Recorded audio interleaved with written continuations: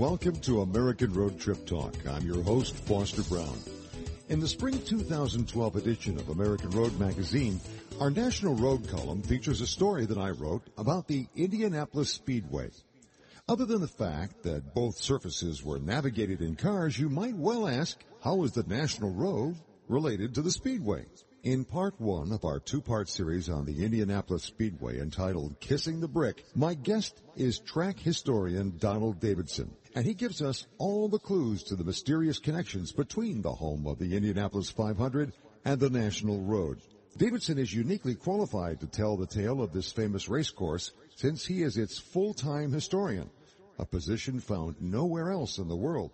Now here is part one of our interview with Donald Davidson, track historian for the Indianapolis Speedway. Hi, this is Foster Brown with American Road Trip Talk, and today we are on the road and at a very special place in motoring history, and that is the Indianapolis Speedway. With me right now is somebody who is unique in his own right as well as the place that he works, and that is Donald Davidson is with me. He's a track historian for the Indianapolis Motor Speedway. And Donald, welcome to American Road Trip Talk. Thank you very much indeed. Now, as I understand, by the way, from your charming accent, that you've come here from Great Britain. Tell me how you got here and got to be part of the Indianapolis Speedway. Oh, well, that's a long story, but it happened a long time ago. So there's still some British in the accent, but it's a mixture of Hoosier and British. But I was born and raised in England, and motor racing was all around me. And it's not a very big island, but motor racing was always had a huge following, so you would know who the drivers were, whether you cared about it or not. And so my dad had probably at least a passing interest in motor racing. So I was raised knowing who all the drivers were, but it didn't click with me until I was about 13. But this was Grand Prix racing in Europe.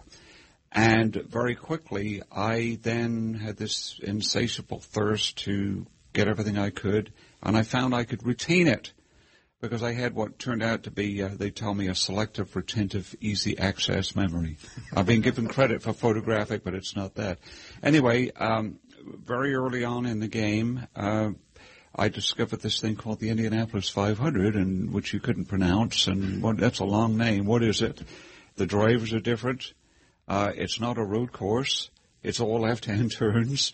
And the drivers are Sam Hanks and Jimmy Bryan, and who are these people? So anyway, and then the car names were different. So very quickly I formed a fascination for that and started to send away to America for books because you couldn't find much in England on it at the time. And then I started, over a period of the next few years, memorizing stuff, and with a view very early on, I'd like to go to America. I was always fascinated by America because of the way it was portrayed in films, with all of the, the beaches and palm trees and blue sky and neat cars and neat women, and I thought I want to go there. So no, you didn't get the palm trees in Indianapolis. Huh? No, and also it gets cold in the winter too. I didn't know about that. The leaves come off in the fall.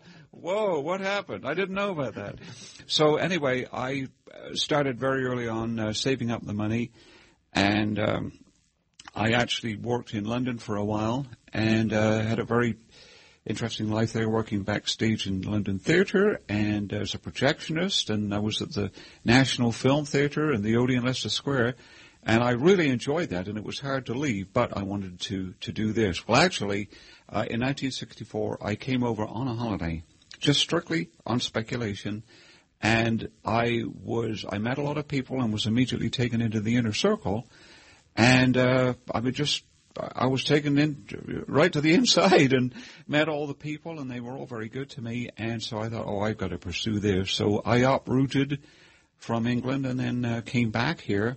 I was befriended by Sid Collins, who was the voice of the 500. He was the chief, he was the anchor for the broadcast from its formation in 1952. And when I met him, he took me under his wing. And actually, I was a guest on the broadcast in 1964. So I came back in 65, and Sid put me on as a regular. I'd been a guest in 64. And then I was hired by a dear man named Henry Banks, who has a Detroit background. He was British born, but lived in Royal Oak for much of his life. And so anyway, he was a national champion driver, retired director of competition for the United States Auto Club, and he hired me. And so I'm giving a long answer here, but basically I worked at USAC then. Because I came on a green card in 1965, and I stayed with USAC until I moved over to the Speedway itself in 1998.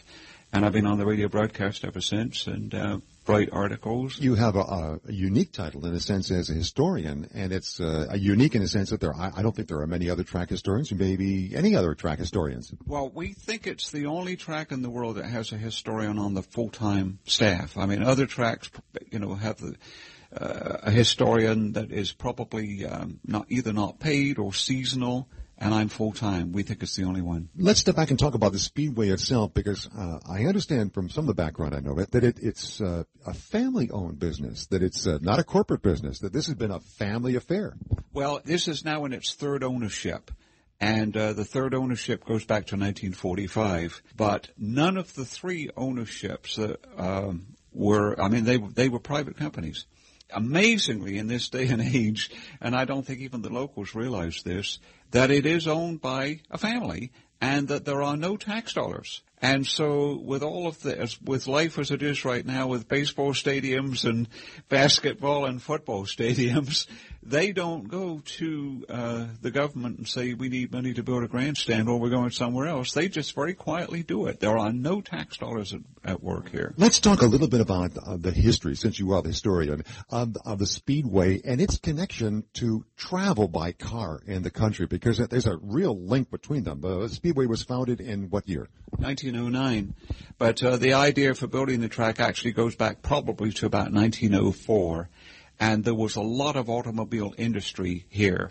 It wasn't always Detroit. In fact, at one time, Indianapolis was never number one, but at one time, Indiana built more automobiles than Michigan, and I think Cleveland, Ohio was number one at one time.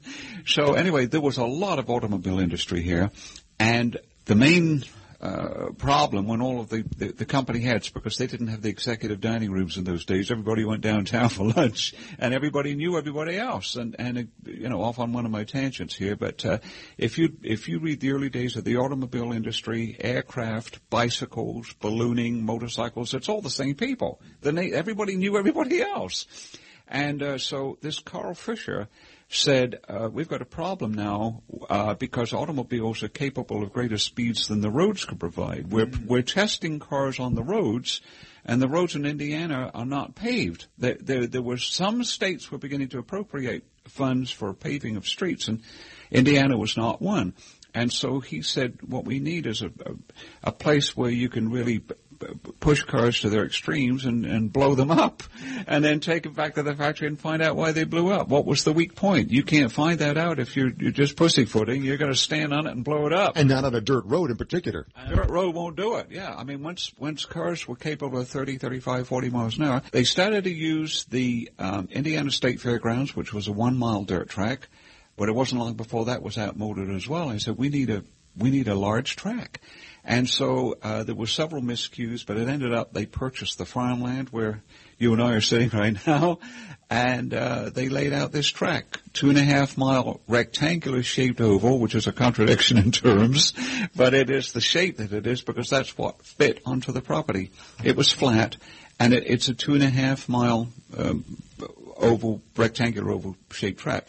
And the idea was that the automobile companies could come out and test privately, and then that occasionally automobile races would be held, but not for the sporting nature, not to sell hats and T-shirts and cheer and boo the drivers, but rather to show the public how good automobiles were. They were supposed to be stripped-down passenger cars. That's how it started out. I hope you enjoyed part one of our conversation with Donald Davidson, the track historian for the Indianapolis Speedway.